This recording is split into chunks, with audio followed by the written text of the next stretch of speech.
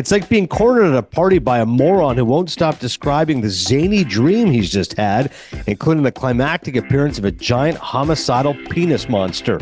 That's from Kevin Marr of the Times of UK talking about our feature review and his Beau is Afraid, the new film from Ari Aster, the celebrated independent filmmaker who's been so closely associated with the films from A24. Also, our new film from Wim Wenders. It's called Perfect Days. It got a ton of buzz at the Cannes Film Festival, where its lead actor actually won Best Actor.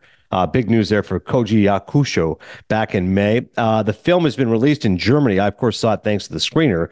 I'm not exactly sure when it's hitting theaters, depending on where you are, but I know it's playing in one theater in New York City, at least, hopefully appearing sooner rather than later. I'll talk about that film as well. But no old movie this week. The wild card, though, is David Samson. That's right. You know him, you love him. You know he and I go at it when it comes to the Le Batard show. But here, we're going to get into it. The Golden Globes, because honestly, we're both kindred spirits when it comes to this kind of stuff. So I said this will be nice if we get to really dive deep into what happened, namely Joe Coy's disastrous monologue and the winners and losers of what was the Golden Globes. Before we play it, Chris Cody's away on assignment. He is getting ready for the Dolphins taking on the Chiefs. So he's off to Arrowhead shortly. Had to do the show this week. It's not the draw Miami wanted, but hopefully Chris enjoys himself and gets in some good barbecue in Kansas City. But the shipping container somehow makes a cameo here. So if you take a listen, don't start futzing with your audio. What it is Chris is recording. He is muted, and yet somehow the audio is able to seep in at times. Chris has done all he can to kind of limit that, but if a couple of times you hear me and Samson talking and you swear you're hearing a laugh track in the background or some other audible conversation, as Chris just texted me, it sounds like somebody's having a conversation 15 feet away. That is kind of what it's going to sound like. So don't be alarmed. That's the shipping container. We don't know what happened. It's not on Chris. He pressed mute on his Zoom. So not sure what happened, but I think you really enjoy the conversation with me and Samson. So let's hit it. We are delighted to bring in the only guy who cares as much as I do about the Golden Globe Awards. That's right. David Samson, Nothing Personal as a podcast, colleague here at Meadowlark. David, first and foremost, I asked you a week or so ago, I said, I need your email address. Or sorry, your snail mail. I need your address. And you gave it to me. What was your reaction? What did you think was going to be sent to you by me? I thought you were sending me a holiday card. Right? That would be the general assumption. I was going to see your family. And right. It's always tricky because I don't do holiday cards or Rosh Hashanah cards or New Year's cards or Christmas cards. And then when you get one, I look at the photos. I'm like, oh, my God, your kids got so big. I don't care. Oh, look, it's done by Kodak on the back, Shutterfly. And then you throw it away and you just feel badly about it. But when someone asks for your address, you're going to give it. I had no idea that when I got the piece of mail yesterday, I knew immediately something was up because it was this huge envelope. Right. So I was super excited. And I must say that I predicted what it would be, though not the movie. So you said something movie related. This guy gets a bunch of swag. I should throw it in my face. So he's re-gifting this. But it was perfect because it was Saltburn. For those who are not aware, I sent David a big coffee table book of Saltburn, which I've received. I remember the Critics' Choice Awards, which David never tires of hearing. And he loved the movie, and I didn't. So as soon as you had, and this was before we had debated it on the Le Batard show, you had texted me, said, I saw Saltburn. I go, great. I need your address. I've got the perfect gift for you. How good is the book? It's got the screenplay. It's got stories about the whole movie. Beautiful. I couldn't believe it. First of all, are they doing that in an effort? Because it's clearly there. It's all the categories where they are eligible or want to be nominated for Academy Awards. Right. January 23rd. I had an argument, side note, if we can do this, with Coca, the producer on Nothing Personal. We do the show live at 8 a.m. every day. And the Academy Award nominations come out on January 23rd. Mm-hmm. And they Same come day out as Hall around, of Fame, by the way. That is the Hall of Fame day. Oh, so you're going to be busy. I'm locked into Todd Helton in the meantime. Is Giamatti going to win or what? Beltre's in. Yes. Helton has a shot. Sheffield, I think, is going to miss out on his final year. And it's going to be, I think Wagner was going to miss out. It's going to be interesting, but you may have, at least it won't be a donut because you're definitely getting Beltre. Beltre, no doubt. Helton right now at 82%, but as you know, those always fall by 5 to 7. So it's not a lot of wiggle room there. Anyways, and it's not his last year, though. No, he's still got a little bit of time, so he'll get it. So but Wagner and Sheff. This is it. So I get this big envelope. And I was hoping, now I'll tell you, because when it was presented to me, I saw the size before I felt the package. Yeah. When you feel the That's what package, she I said. knew that it was a book. Thank you.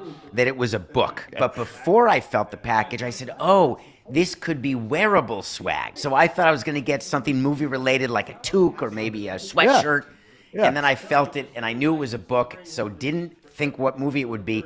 Though maybe it was going to be The Holdovers, because that's both of our top movies. So I thought maybe, but then I realized you're not going to share with me anything from The Holdovers. You're going to give me the crap that you don't want.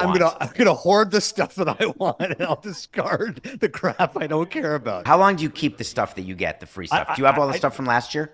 No, I try to get rid of it as quick as I can. So literally, you text me, you like Salper, I'm like, great, I need your address. Bam. Guy at work mentioned me in passing. How good was Maestro? Perfect. You get a giant book. You know what I mean? It's like Oprah. You get a book. You get a book. You get a hat. You get a toque.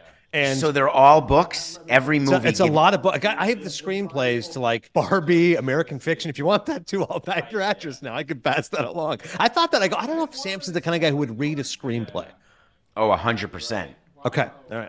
I'll go through these. I like reading screenplays both before I see a movie and then after, because before you do it in your own voice, and then after you do it in the voice of the cast that you watched on screen. Well, I forwarded you can see the difference. Right, the Oppenheimer screenplay. Did I send you the Killers of the Flower Moon screenplay? I have that as well. Not. Okay, I'll send you that one because it's God, you're to your such point. A show off. I've watched it 3 times, as you know, and that great early scene with De Niro and Leo. It's awesome when you see how much of it's ad libbed. Because in the script it just says, "Do you like women?" He's like, "Oh, I like women, big ones, red ones, whatever." And in the movie, Leo's leering at him like, "Oh, I like the big one, I like the way they smell." And De Niro's like, "We gotta watch out for you." How do you think that writers feel when actors do that? Are they super excited that it's Leonardo DiCaprio who is making stuff up and ad-libbing? Or are they saying, hey, man, you're ruining what I wrote? Correct. Because there's only a handful of guys who it's like really stick to the script. Woody Allen, Mamet, Sorkin. Everybody else are like, you just kind of take it and leave it as we get. Because people will get mad at me. They go, you give so much credit to the director. And I'm like, it's a director medium. They go, you give so much credit to the writer, the actors. I'm like, yeah. They go, what about the writers? I go, listen, I read the screenplays. I have great respect for writers, but a lot of the material isn't used in the movie. In television, it's different. In plays, it's different. They stick to the script. Anyways. How happy were you when Lily Gladstone won Best Actress? Oh, my God. I was thrilled because I was worried Killers of the Flower Moon was about to get completely shut out. And it was, I believe, 1 for 7 on the night, which would have tied the record for the most offers. And I thought it was a beautiful speech. And you and I are the type that I think we can appreciate. A, it's a great film, obviously, but B, this is important. Like for people who mock guys like you and me and go, why do you care so much about award shows, you morons? They're just a bunch of self-absorbed, sycophants. And you go, no, but it is actually important. There's going to be a native child out there who's going to say, hey, Lily Gladstone spoke Blackfeet. That was an impactful moment to me. When Clemente won the World Series the second time and he began his speech, he goes, let me speak in Spanish first. Like that resonates. I hear Spanish-speaking people today go, that was an incredible moment that Clemente spoke Spanish first to my people in Puerto Rico. Then he spoke. It was a beautiful moment. It was a classy speech and a deserved win. And this is going to be a great race for the Oscar. It's Emma Stone versus Lily Gladstone, 2 very deserving winners. And I have not seen Poor Things. I'm waiting for it to stream, which it will, because I still haven't gone to a theater, by the way. Which is this is crazy insane to me. You watch a movie every single day. You're locked in like I am, and yet you don't go. You're in New York City, so you have availability to these great films, and yet you don't go to the movies. Here's the problem I have, and it's happened as I've gotten older. I have some frustration tolerance issues, and I don't, as a quasi-public figure, I don't want to get arrested. I don't want to get in trouble. But when people talk, when I'm trying to watch a movie, it makes me insane. And I don't mean when the movie starts. To me, when the previews start, that's when it's time to be quiet. But not everybody shares that point of view. So and I don't want to sit in other people's dirt and mess and stickiness and know it's every type of theater that has it. But to the first point, can't you go to like a 1 p.m. matinee? Those are pretty empty, right? There's no one around. Do you go to movies alone? I do. I love going to movies alone. So there's 2 types of people. There's people who go to movies alone and people who don't. And I started going to movies alone when I was 26 years old, and I'll never forget the first movie I went to. I was in Europe doing business that I started at 26 years old, and I had an off afternoon because it was my own business, and I went to a movie theater in Paris alone, and I thought that I wouldn't be able to do it. And I absolutely fell in love with the concept because not only did I not have to worry about other people talking because there was no one in there, but I didn't have to talk to anyone because I was alone. So it was actually perfect. But since COVID, and it's not a germ issue, it just became a noise issue and a cleanliness issue. Okay, yeah. I've not been to a theater, so I have to wait for movies to stream. So Poor Things is #1 on my list. I can't wait to see it. Yeah, I think you're going to love it because it's so audacious and it's so original. It's so much fun. Joe Coy is getting lambasted. You and I are hosts. We know how hard this job is. It's not easy. You only have 11 days notice, but universally banned. What did you think? I did not. So it's hard when you host these shows, doing the monologue and hitting the monologue. There are only so many Billy Crystals. Correct. It's really hard to be a good host of an award show. The real thing that people are focused on is his Taylor Swift joke, which I thought was funny. Right. And the fact that Taylor Swift would not play along with it, and this goes against, Coca's going to get upset with me because I'm going against Swifties, and you can't do that. Ugh. Can we not have a sense of humor here? I agree. What was so scathing about the joke? All he said was about the cutaways. It wasn't like he insulted her on a particularly vicious level. And you're right. The whole key is the audience because he couldn't win the room. Nobody knew who he was. Nobody has a relationship with him. So if Jimmy Kimmel bombs a little bit, hey, it's Jimmy Kimmel. He's my friend. It's okay. I'll laugh it off. De Niro, very generous. Like the joke wasn't great, but oh, your greatest trick ever. You're 80, got her pregnant. But he gave it a big laugh. But Taylor Swift, because she still just stared daggers at the guy. I'm like, you don't have to be that mean about it. It was terrible. And I feel for him because I don't love the fact that he blamed his writers when jokes didn't land. I don't enjoy that as comedy bit because the writer's room is everything. So you do not sully your own writer's room. Yeah. And it's like selling out your teammate. It's like in baseball, when a pitcher would say to a fielder, I lost because of the error you made. Or when they show up a fielder on the literally when the play is happening and the error happens. You see pitchers. Garrett Cole does this more than people think. He will gesticulate in a way that is embarrassing to players. Exactly. That's if you're not watching this live, then you don't know what Adnan did. But he did a perfect imitation of Garrett Cole when there's a mistake behind him. And I just don't think you should do that. I thought that was the biggest problem of the monologue. But frankly, it was over so fast. The awards show, it went quickly. Yes. I found it very compelling. I think the quality of the content this year is outstanding, both on TV and on the silver screen. So I was compelled the entire time, and it sets up what is going to be an amazing Oscar race. And what I was saying about January 23rd is we got sidetracked by the Hall of Fame. I'm going to be live on the air when the nominations come out. And I would, before I started Nothing Personal, my schedule would be around the nominations. I wouldn't have a morning meeting the day nominations were announced. And you're running the Marlins. You're the president of the Miami Marlins. You go, hey, guys, just so you know, Oscar nods, I'll get you at noon. Not only that, I would be at owners' meetings. The majority of time, it was owners' meetings in Arizona when the Oscar nominations would come out. And I would wake up, and I would be, because it would be 5 a.m. local time and 5:30, and I would watch it. Or when owners' meetings were on Eastern time and the meetings would start at 8 a.m., I would step out and watch the nominations live. True story. The only guy who stepped out of the owners' meeting. That is true dedication. One thing, so what do I do? Do I not do the show that day? Yeah, you're going to tell Coca, listen, I just need to, like I said, I need 12 to 15 minutes. You're going to have to buy me some time here.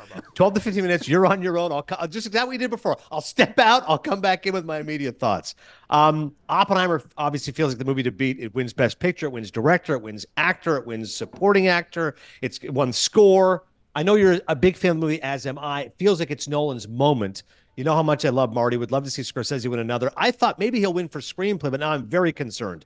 I think Nolan wins director. Screenplay, I thought they'd give to Scorsese and Roth for adapted. But now Barbie is in the adapted screenplay category, and I think it's a good chance that's the Barbie win for Greta Gerwig and Noah Baumbach rather than Scorsese and Eric Roth. What do you think? It's a fascinating subject. So there's two sides of this. Right. One, they're saying Barbie. The Academy is saying Barbie's adapted. And what they're saying is because it comes from an existing character like a Barbie doll in the Mattel universe. And I was bothered by that. Not Judd Apatow level bothered. Yeah, but Judd Apatow furious about it. Yeah. Furious. And I get it. Because when Hamilton is the example that I was talking to somebody about.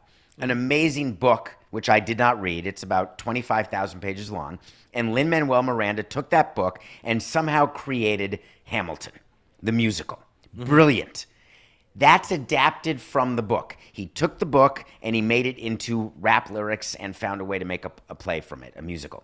Yeah. People take a book like Oppenheimer and they write a screenplay from it. That's adapted. I get that definition. An original is when Alexander Payne, out of his own head, he says, "How about if we have a teacher?" And I assume he did it with Paul Giamatti in mind when he wrote The Holdovers. How about if we have a teacher who's forced to stay with kids over Christmas, and he's a curmudgeonly guy, and I'm going to write this. That's original. That's easy. How is it that Barbie's not original? Can you explain that to me, Adnan? No, I thought that is an original concept. And to me, the success of the movie, it really goes to Greta Gerwig, Noah Baumbach, and Margot Robbie. Like that, if that holy trinity doesn't make this thing work, then the movie's not going to work. And it was an original script, an original idea. And again, if you want to reward the film, which did make over $1 billion, was a huge success. Back in the day, the Oscars used to reward commercial movies. Both commercial movies were also movies that critics loved. The Godfather made X amount of dollars, and everyone loved it. Then it became an era where Nomadland wins Best Picture, and it makes $12.1 million. You and I love it. So it's like, it's a good thing when movies that are good are rewarded by the Oscars and are profitable. So I totally get the love around Barbie, and if it won the Oscar for original screenplay, I'm like, that would be noteworthy. Adapted to me, it makes no sense, and it really muddies the waters. The original category isn't as strong, although this is good news for David Henningsen, who I had on CINEPHILE, who wrote the screenplay for The Holdovers, because I think he's got a pretty good chance at now winning for original screenplay. I think he should win for that, and I'm sorry, I was talking about Alexander Payne. He directed Holdovers, didn't he? Correct. He directed. This is one of the rare times he didn't write it. You're right. Normally he always writes it and co-writes it with Jim Taylor. He's won 2 Oscars for writing, but this time he didn't write. He only directed The Holdovers. So tell me about this writer. Is this the first screenplay that he's had made into a film? Correct. He was a TV guy, and he wanted to make the TV show. And then Payne called him and goes, "Hey, listen, I've got this idea. What do you think?" And he was like, "Yeah, I can cook something up for you." He's like, "All right." And Payne was very much involved with it, saying, "All right, change this, try this." And Henningsen at one point was like, "Do you want credit on this too?" He's like, "No, it's fine. Go ahead.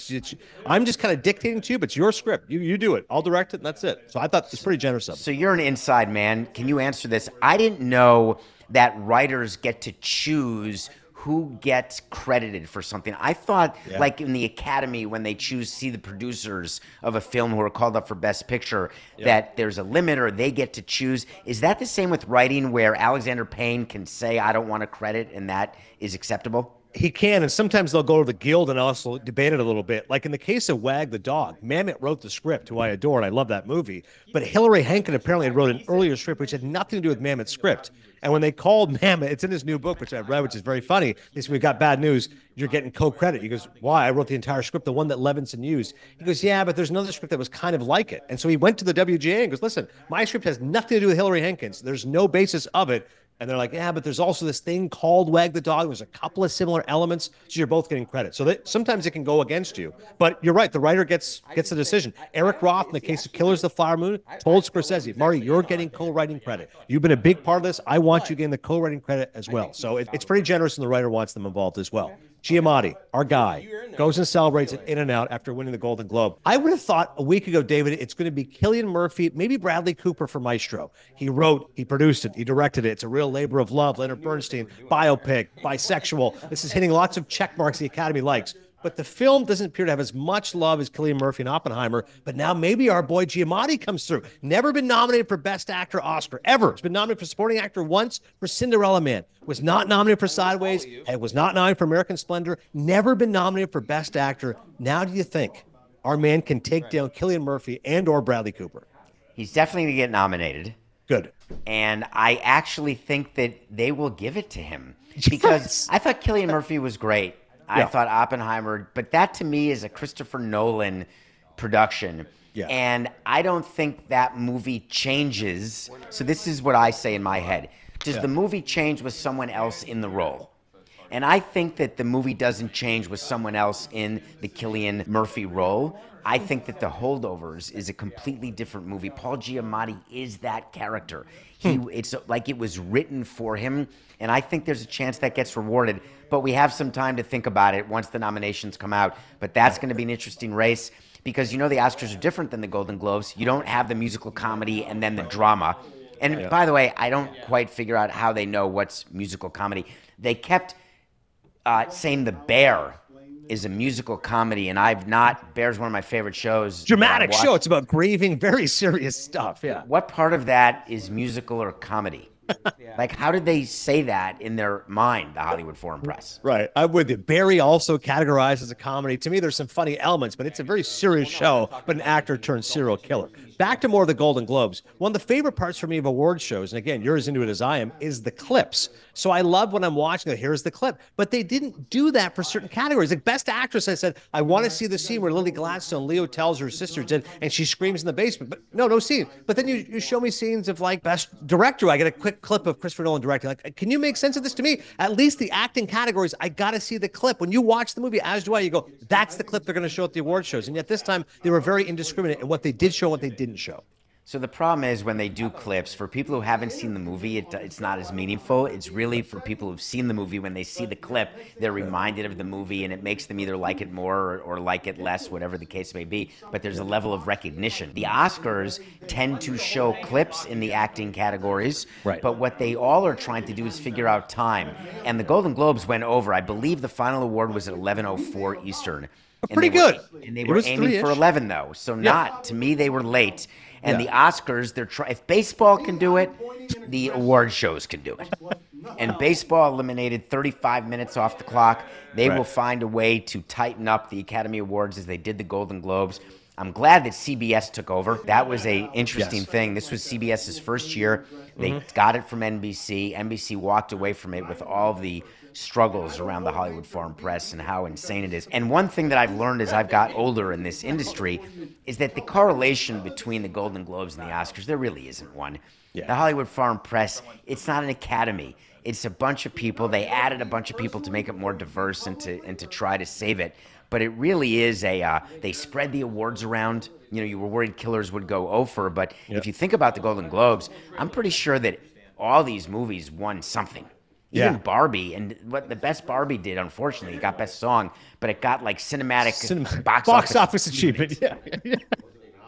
To your point, the Globes 5 years ago was 51 people, 51 members of the Hollywood Foreign Press. That's it. And they go, hang on a second, you're just a bunch of old white guys. Okay, sorry, let's rectify this. We'll get some people of color. We'll get some women. It's still only 500 people. The Oscars is 7,000 people. And their issues with Oscars So White 2016, that was around 4,000, 5,000. So even 5, 7, 8 years ago, it's 4,000 to 51. Now it's 600 to 7,500. So you're right. The better correlation for awards predictors is, of course, the SAGs, the Screen Actors Guild, because the Screen Actors, they are the biggest members of the Academy. All right, speeches of the night. Gladstone was great. Giamatti was great. The guys from Beef were good. Who else did you enjoy as far as speeches of award winners? Robert Downey Jr., pretty funny as well. I actually, the biggest memory I have is of Will Ferrell, the presenter. Fantastic. Him and Kristen Wiig. But then compared to Kevin Costner, I was worried about Kevin Costner. When he was presenting with American Ferrara, he either was disengaged or he was on something. There was something wrong with him. Yeah. Like he seemed so level. Like, was he unhappy to be there? Did he not like his category? Did he not like her? Was he embarrassed? Something was going on there. Did you notice that or no? Yeah, I think with you on the disengaged, because I think the whole bit was she praises a speech from The Bodyguard. He praises her speech from Barbie. But I didn't really see the movie, but I heard it was good. The joke didn't land. And I think that was the issue. It did not. And there's something when jokes don't land for presenters, it can be very hard and tough. And, you know, Jared Leto, there was a chance that wasn't going to land, and it sort of landed only because he's easy on the eyes, but sort of strange. But I love watching all that. Who presents with who and how they combine them and how they put a show together. I'm fascinated by it. And I also, of course, enjoy looking at who's at what table. When I saw Springsteen there, I must tell you, I thought that was going to win Best Song because I figured he was told in advance he was going to win, please come. Right. So I was shocked when Billie Eilish, it's a great song, and I actually like that song better. Though the movie for Springsteen, She Came to Me, I don't know if you reviewed that. Seen it, no. Fantastic, with Dinklage and Anne Hathaway. Nice. It is quite something. But I can't believe they got Springsteen to go to the show, and he didn't win. Yeah, I have a real issue when the winner isn't there. Really annoys me. Like, I was like, no, hang on. I guess they can't let you know you're going to win, but they could. And more importantly, like, be there. Because then it's like, I would honestly be like a raffle. The winner's not here. Okay, next man up. Next. Honestly, right? If you're not here, you have to be here to win. Yeah, that's the whole point. I think it's important, though, for time purposes, it's how they keep the show in time. So they count on, listen, I'm a cynical guy. I find it hard to believe that the people don't know in advance who's there, who's not. Because are you telling me that they put quickly on the screen when the envelope is opened, oh, my God, they're not here today. We accept it graciously on their behalf. Do they have that ready that the director presses go? And that's the graphic? Or do they know in advance? They show the Ernst and Young people with the briefcases. Give me a break, would you please? How about Kieran Culkin's speech? He said to Pedro Pascal, "Suck it, Pedro." That was a pretty funny speech. Very much in character. He is. So I can't figure out what I loved about Kieran Culkin's speeches was that. So it turns out that he didn't have to act that much. Right. So he shouldn't have won the award. He's just being himself. It sounded like himself a little bit. Is what I thought, and I thought it was great. What is noteworthy to me is the quality in all these categories. So many people could have won, and that's what makes it exciting. And that's why I think the Oscars are going to be so good this year, because each category is so loaded. I think we could agree that the only category that's locked up is the category that used to be the one where there would be the only surprise, and that is in the supporting category. Right. And I think supporting actress is locked up. Oh, yeah, Divine Joy Randolph, you're right. Runaway Train. She's winning everything, and you can't see anyone stopping the momentum. Yeah. Supporting actor could be interesting, because I think, wait till you see Poor Things, but Ruffalo and Dafoe are both fantastic. And I think Gosling takes a big swing playing Ken and Barbie. And listen, Downey, maybe it's his moment. He's never won before, but that's a pretty good category. I'm curious how that goes. I'm watching Oppenheimer again, and I'm watching it for performances. Downey was good, no doubt. But Oscar-worthy? I'm still not there. I thought Ryan Gosling was outstanding, and I thought that was a big moment when Oppenheimer beat Barbie. But I think that category is going to be interesting. Obviously, Mark Ruffalo is such an accomplished actor. I'd love to see him win. Has he won an Oscar? He's never won an Oscar before. I love him. This would be big because he's outstanding. So it's fascinating, and that could be a surprise. But Best Supporting Actress, I think it's a done deal. All right, you're going to go to a taping of Watch What Happens Live. Before you go, Siskel and Ebert always say, if there's one Oscar that means the most to me. So if there's one award this award season, what's the one that David Samson would say, oh my goodness, pump fist, I'm elated? Whatever category you want. Which one is it? Yeah, it's going to be Paul Giamatti, Nice. who I've loved since a movie that I've never talked to you about called Duets. Oh, yeah. Andre Braugher. I love that movie. The singing. With Huey Lewis and directed by Bruce Paltrow with his daughter Gwyneth Paltrow was in it. Yeah. And I've loved him. He was in, what's the movie where he painted himself blue? Paul Giamatti. Big Fat Liar. With my kids, Big Fat Liar. And I've just, obviously, Sideways is one of my favorite movies. So I would love to see him win. And also there's the baseball connection. And I think about it whenever I see him. His father is the late Commissioner Bartlett Giamatti, the commissioner who suspended Pete Rose, the commissioner whose death is the reason Pete Rose is still suspended from baseball. Little known fact is that Bud Selig, he did not want to go against Bart Giamatti's wishes. And Bart Giamatti died of a heart attack untimely. I guess every heart attack is untimely. But 51, 2 weeks after he bans Rose for life, he dies. Which is unbelievable if that happened. And Bud never wanted to go against it. He never wanted to sully Bart's memory by going against the ban that Giamatti put in. And Giamatti's son, Paul Giamatti, both went to Yale, which is cool, but is an actor and a really accomplished one. And it's funny, he's not an athlete, he's just a thespian. And I want him to win the Oscar. I worked with Ron Darling yesterday. Of course, Ronnie, great pitcher, 86 Mets, but went to Yale as well. And he said, I knew Bart Giamatti. I'm like, of course, avid baseball fan, baseball lover. And I said, Paul Giamatti, whenever he's asked about it, he kind of just skirts the issue. Like he was on Smartless, Will Arnett goes, I love baseball. And Paul will immediately say, I'm not much of a baseball guy. My brother is, though. Marcus is into it. I'm just not my thing.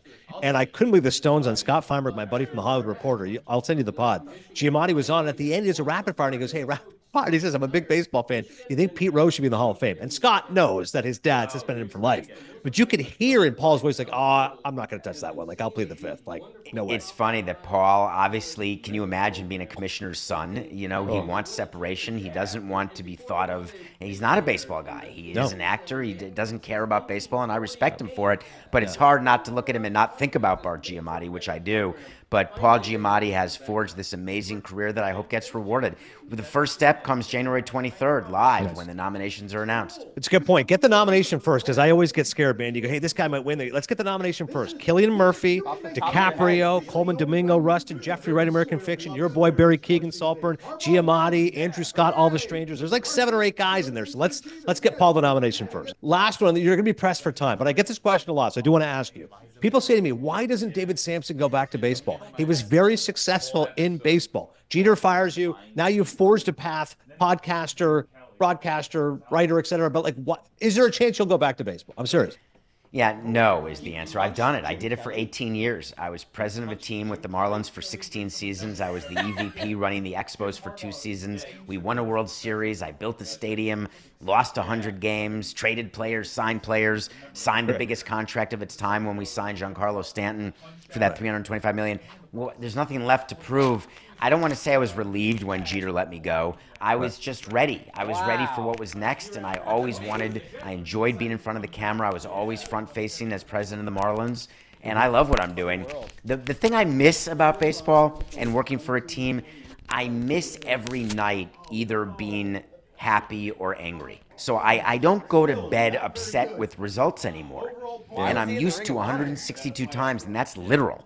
Every night it would dictate, am I happy going to bed or am I angry going to bed? So I create competitions like, are my numbers bigger than Adnan's? Right. Am I getting more swag than Adnan? So I'll come up with all these different competitions in my mind, because at the end of the day, what I do now is similar to what helped me in baseball. It all feeds my ego. If we're being totally honest, which I am with you, I have an ego, and when you're president of a team, it's pretty cool. Yeah. But being, the head of Nothing Personal and being an MLB analyst with CBS, getting to do shows with you and Dan, and having a platform, frankly, that's way bigger now than when I was the president of a baseball team. It's not even close. Yeah. So I enjoy it. I would not go back. I like that answer. I climbed the mountain. What else? There's no other words to conquer. One other thought. Last one. I promise I'll let you go. You're amazing with the phone. I text you text back right away. But I think you and I share this sentiment. We're both pretty good with this response. We get inferior with others who are not at that level. Chris Cody, namely among them. How is Coca with getting back to you? And what do you do if somebody is not nearly as responsive as you? Because you're on it. Like, it's within minutes. It's a respect thing. So if I don't respond to a text, it means that I'm either on a plane or I'm dead.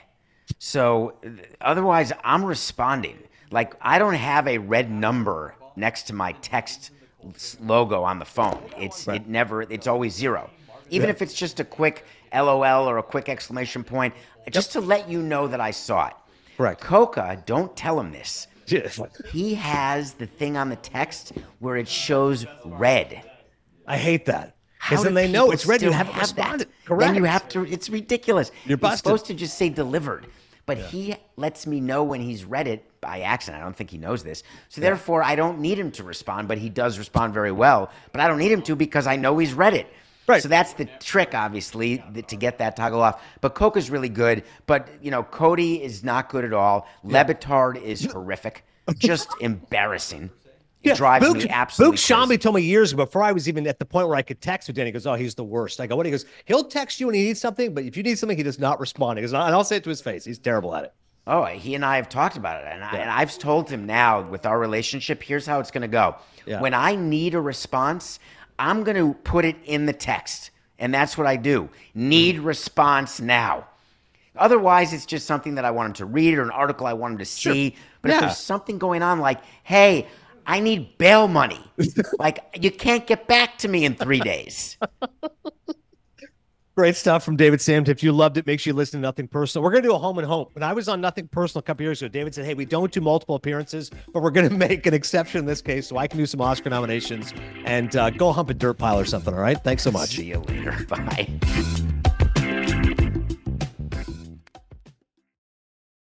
When you need mealtime inspiration, it's worth shopping Kroger, where you'll find over 30,000 mouth-watering choices that excite your inner foodie. And no matter what tasty choice you make, you'll enjoy our everyday low prices, plus extra ways to save, like digital coupons worth over $600 each week. You can also save up to $1 off per gallon at the pump with fuel points. More savings and more inspiring flavors make shopping Kroger worth it every time. Kroger, fresh for everyone. Fuel restrictions apply.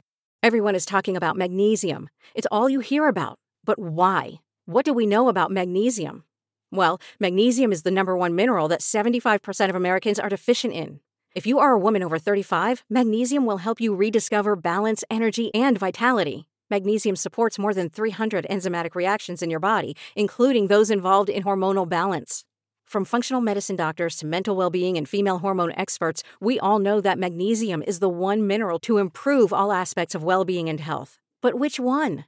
Magnesium Breakthrough from Bioptimizers, the trusted choice recommended by leading experts with 7 best-absorbed forms of magnesium to ensure your body receives the support it needs for overall well-being. Go to bioptimizers.com/balance today and use code BALANCE10 for 10% off. Support your journey to wellness at bioptimizers.com/balance. Magnesium Breakthrough from Bioptimizers, your foundation to optimal health and vitality.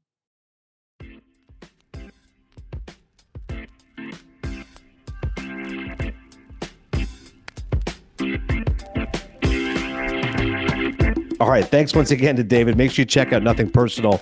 I'm nothing if not a good teammate. So make sure you support his podcast. It's excellent, particularly if you care about the business side of things, which he's very smart about. And him and Skipper, actually, when they go toe to toe, I always find that podcast very, very good. Our boy Woody used to host that. I believe Pablo does that now. So that's always a good listen as well here on the Meadowlark family of podcasts. Let's do the movies I want to talk about. The new movie was Beau is Afraid, which actually came out last year. I just finally got around to seeing it because I've been obviously going through all these screeners and watching all these DVDs. So I was caught up on the Golden Globes. I had a chance to finally watch Beau is Afraid, and man, is it a weird movie. Following the sudden death of his mother, a mild-mannered but anxiety-ridden man confronts his darkest fears as he embarks on an epic Kafka-esque odyssey. That's right. Now, Ari Aster is a celebrated filmmaker. I said off the top. I mean, he really is in many ways the face of A24. Nicolas Cage, whose Dream Scenario I was a huge fan of. I saw him on one of these junkets / press conferences that I probably have better things to do with my time. I love Nick Cage. And when they asked him, what do you think of the work that A24 is doing? Because they produced Dream Scenario. He was like, well, I love all this stuff with Ari. Like everyone kind of knows it's, for years, Christopher Nolan was so identified closely with Warner Brothers. Same thing. Ari Aster, A24, you're like, yeah, that's a big deal. He's kind of their guy. And for good reason. Hereditary was a terrific movie, scary, unnerving. And The Midsommar, definitely moments of being terrifying, but I found it awfully funny. I mean, me and Rags, we were talking about Midsommar for weeks. We enjoyed it so much. Came out in the summer a few years ago. Just bizarrely funny and diabolical at times. And no bigger fan than, of course, my man, Martin Scorsese. When he's been asked about filmmakers who he likes and, new voices, he immediately jumps to Ari Aster and specifically mentions those two movies. Not sure if Marty saw Beau is Afraid, but it's demented. And I think it's the weakest of his films so far. I mean, it's a clear letdown from what he did in the past, but he's taken some big swings and it definitely does have some moments. So once again, a reserved man makes regular visits to his therapist. That's how it begins out. He's talking about his anxiety. He's talking about the issues he has with his mother. And from there, it just gets strange. Joaquin Phoenix is very good in the movie. He's anxiety-riddled, stressed out, thinning hair's dyed white, Golden Globe nominated. Really kind of shows off his comedic side and the fact that he's willing to take a big swing like this, because this movie is one thing about taking swings. It's out there. One of my biggest criticisms of the movie is I just think it was too self-indulgent. While it is bemusing, it's 2 hours and 53 minutes. I don't need that long when it comes to a guy just going through his own personal odyssey. Killers of the Flower Moon, 3 hours and 20 minutes. That's telling an epic story. Oppenheimer, 3 hours, I think deserves that length. Beau is Afraid. I don't need 253 of this guy who's just dealing with all of his problems. But it's got some zany moments. There's no question about it. Early on, there's one sequence I'll never forget. Joaquin Phoenix is in the bathtub. And he looks up and he sees a guy like on top of his ceiling. He's like somehow attached to the top of his ceiling. And it's just such a bizarre image. And then the guy, the sweat starts dripping down. He literally falls on Joaquin Phoenix in the bathtub. They have like a naked tussle. It's very bizarre. He goes out in the street running around naked, gets stabbed by this guy randomly. Like it's so many of your worst fears come true. And again, it's the specter of his mother, which is hanging over all of it.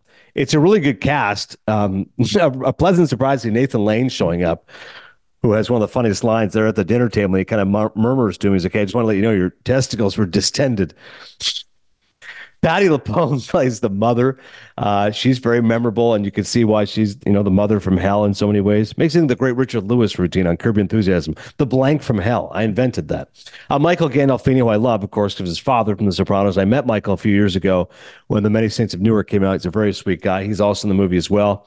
And Parker Posey, one of the most bizarre sex scenes you'll ever see. I mean, this he's scared of everything, including making love to a woman, and it's just bizarre scene. I mean, when he's just like, no, don't. I don't want to spoil it for you, but she says you really blasted through that bag. It's funny, but it's strange. That's probably the best way I can describe Beau is Afraid. Amy Ryan also in the movie as well. Indie darling in so many of these films. So, like I said, disturbing at times, certainly funny, certainly risque, but I think it demands a lot of its audience. And I'm glad I wasn't in the theater for it, because I think at times I would have been a little exhausted by it. But Ari Aster is definitely a filmmaker I appreciate and I respect, and I'll give him 2.5 Maple Leafs. No old movie. One other new movie, which is I was able to watch. I'm not sure again when it's coming out to all of you, but hopefully you can check out Perfect Days. It's a drama which was directed by Wim Wenders, and it's a script written by Wenders and Takuma Takasaki. You know, Wim Wenders, celebrated foreign filmmaker. Obviously, everyone knows Wings of Desire, a very famous film, which was an influence on one of my favorite bands, The Tea Party. Great Canadian rock band, influenced by Led Zeppelin and The Doors, and massive growing up. They have a song called Angels, they say is inspired by Wings of Desire, which is a great film. This one, though, is a co-production between Japan and Germany, and it combines 4 short stories and stars Koji Yakusho in the role of a toilet cleaner. That's right. Don't think I've ever seen a feature film where the lead character is a toilet cleaner. And I got to tell you something. These toilets in Tokyo are insane. I mean, that's what Wim Wenders said. He said he was inspired by the toilets there. Yes, they're dirty, which is why, of course, you need a toilet bowl cleaner, but much more sophisticated than what you might see here in America or in Canada, perhaps. But it's a really sweet film. If I were to denigrate it, I would say it was overly simplistic, but I'm not going to say that. I'll say it's minimalist, which really is the point of the film. Now, at times, it's a little bit too minimalist for my taste. Not saying I need a car chase or something blowing up, but I could use a little bit more plot. But again, that's not what Wim Wenders is going for. It's a character study, and it's about grace and harmony and trying to find a level of acceptance and happiness in what's often a very tough and very challenging world. So it's a very sweet message, and I can see why people like it, love it. My boy John LeBoy is a huge Wim Wenders fan. I made sure I watched it as soon as I could so he could see it, and I knew he would love it, which he did. It's got a cool soundtrack. I love the last shot of the movie, the song and the music, and again, the performance by Koji is excellent. I can see why he won Best Actor at the Cannes Film Festival, but I don't think this is the film that's going to be accessible to a wide audience. Again, if you like foreign films, if you like Wim Wenders' work, if you like a story about what's happened to this character in Tokyo, I think you'll enjoy it. And there's certainly some sweet moments of redemption as this guy's, basically it's a validation of the ordinary. This is a guy just living his life, and it's kind of a 2-hour trip to Tokyo. So if you want to take a good road trip, and if you don't have time to go to Tokyo, you can watch this film and see this character, how he certainly indulges his passion for music, books, and trees. A Quiet Life in Tokyo. Check out Perfect Days. I'll give it 2.5 Maple Leafs as well. Once again, thank you to David Samson. Nothing Personal, available on the Metal Arc family. Make sure you support David's work. As I said, when I'm with him, we're going to do a home and home, so I'll be on Nothing Personal at some point, probably Oscar nominations, January 23rd, which is the same day as the Baseball Hall of Fame announcement, as you heard us discuss. But thank you for all the support here of the podcast. Please go to Apple Podcasts, where you can subscribe, rate, and review. Go Dolphins for Chris. Go Eagles for me. Big game against the Bucs. And, of course, next week, Critics' Choice Awards. I'll be flying to Los Angeles this weekend. Aisle seat. Extra $51 for that. I'll see my buddy Ben Lyons. We'll reunite, and it'll be my first Critics' Choice Awards in 5 years. So, fingers crossed, folks. Hopefully, I get to run into Marty. I get to see Paul Giamatti coming out of a bathroom and tell him what a huge fan I am of him. And hopefully we'll lay the groundwork for some future episodes of interviews here in CINEPHILE. The past when I did it, I'm telling you, man, I got to meet Ray Seahorn, became friends with her husband, Graham Larson, who's a lovely guy. Just texted him the other day. Huge Yankee fan. Needs to get another starting pitcher. Got to meet Bob Odenkirk. Got to meet Marshall Ali, of course, my man. Viggo Mortensen. Max Bredos was with me. He started speaking Spanish to Viggo. He's a huge soccer guy. Viggo was saying in Spanish, Max told me after, he was saying, yeah, this time wearing it's the colors of like his favorite club team in Spain. So who knows, folks? I could have some wild, crazy stories coming out of the Critics' Choice Awards. And lastly, again, shout out to Paul Giamatti, eating an In-N-Out burger after winning his Golden Globe. That man is a living legend. Thank you so much for supporting CINEPHILE. I'll see you at the movies.